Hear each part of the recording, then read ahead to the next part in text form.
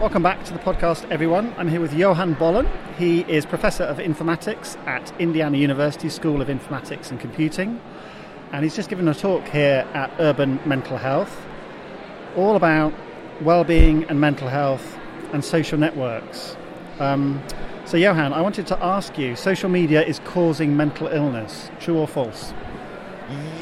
Yeah, I don't think that's necessarily the right question to ask. In some cases it is, yeah. I think that we've seen increases in mental health issues, and they do seem to be correlated with increased, so there's a size effect, increased usage of social media environments. So the correlation has been established, it's pretty strong, but we just don't know in what circumstances, for which demographics, etc., that effect takes place, and whether it takes place, across all of these demographics. So we don't quite know what causes the effect. That always makes me a little weary.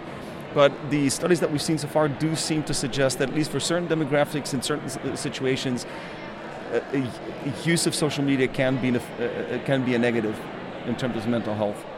And you use big data sets and machine learning, and you were talking about a study where you looked at something called affect labeling. Tell us about that. Yeah, affect labeling is this technique that's well known for psychologists interested in emotional regulation. And the technique essentially consists of putting your feelings into words, like putting a label on your feelings and expressing that label. And that's been shown to be quite effective in reducing negative emotions and even fears towards phobias, etc. And it's considered an implicit emotion regulation technique in the sense that you don't have to believe that it works for it to be effective. And it's also something that most people can remember. It's not a very complicated technique, and it's effective regardless of whether you believe it works or not. So it's something that I've tried it myself.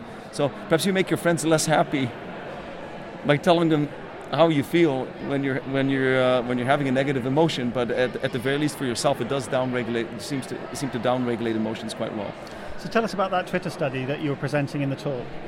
What we did on the Twitter study is that we looked for tweets that were instances of affect labeling, where users said literally "I feel" and then followed by a negative or a positive term. We had a limited set of positive and negative terms because we only wanted to focus on very, very unequivocal expressions of people experiencing a strongly positive or a strongly negative emotion.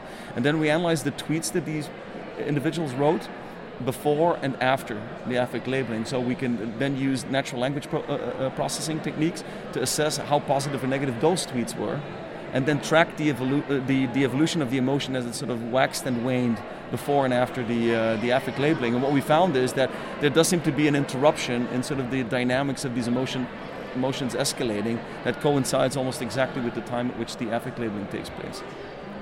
So somebody says they're feeling good, they're happy. What happens after that? Yeah, that's perhaps sort of the flip side of the story. That also seems to, according to our data, it seems to lead to a downregulation of that emotion. So when you're feeling super good, perhaps you shouldn't commit to or do affect labeling. When you're feeling bad, then it's actually seems to be quite useful because we see the same effect, or it downregulates within 10 minutes.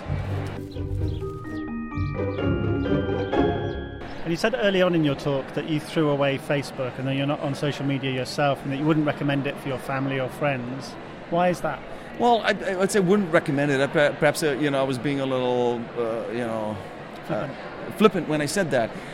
But yeah, I do recommend to my family and to my friends that they use social media a little less. I think that's, I think it's good to be cautious about these things because the studies that we've seen so far do seem to be indicative of a correlation between increased social media use and negative mental health outcomes. And in cases like that, I think it's, even though we don't know the causative effects, and again, I mentioned we don't know what demographics this is most relevant for, I think it's good to be cautious. And really, you don't need to be on social media that much. So I blogged about a study by Andrew Shabilsky and Amy Orban from the Oxford Internet Institute a few months ago that basically showed we don't really know at all yet because the data is so poor. We don't really know whether social media causes or helps mental illness. And their kind of conclusion was it probably does both, and actually it's more to do with the thing that you do on social media that's important. Yes. So what do you think about the actual type of activity that different social networks are kind of promoting? The mindless scrolling of Instagram, or the kind of here and now conversation of Twitter? Yeah, some of the, if you look at the interfaces, some of them have specifically been designed to be as addictive as possible, to as sticky as possible, because these platforms, of course, want you to spend as much time on their platforms as you can, because that increases advertising income. But it's perfectly possible that social media, when used correctly, well, I wouldn't say correctly, but under certain circumstances for certain demographics, might be useful. For example, for the elderly, it might be a great tool to stay in touch with their family. They might derive a lot of benefit from social media use. While for teenagers, on the other hand, it might exacerbate stressors that they're already experiencing, for example, in school and in their social lives at a time when they're still developing their social skills and their abilities to deal with these stressors. And for that demographics, it might be much more negative than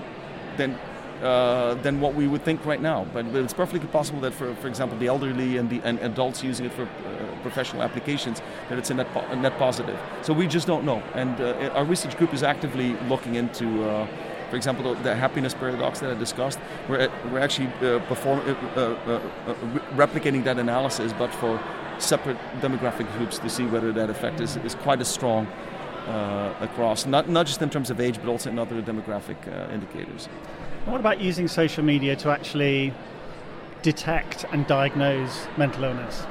Yeah, I think that we've just scratched the surface on that. And I mean, there's been some really strong papers published recently where they showed that it is possible to reliably predict whether someone's suffering from depression according to their mental health records from the language that they use on Facebook or the language that they use on Twitter. And those results are actually quite strong. It's of course, there's the danger of overfitting. For example, we don't know why these classifiers necessarily classify someone as, or predict that someone is depressed versus not depressed, right? I mean, in a sense, they're black boxes. So we don't quite know why they do this, but I think what we have now is sort of the good indications that detection is possible, and even prediction might be possible. And I think the terra incognita of all of this is the ability to understand the dynamics of how these mental health issues come about, how they evolve, and then possibly also learning how to mitigate them before they wreak havoc with the lives and the productivity of apparently millions of individuals. Fascinating work. Thank you very much for speaking to me. My pleasure.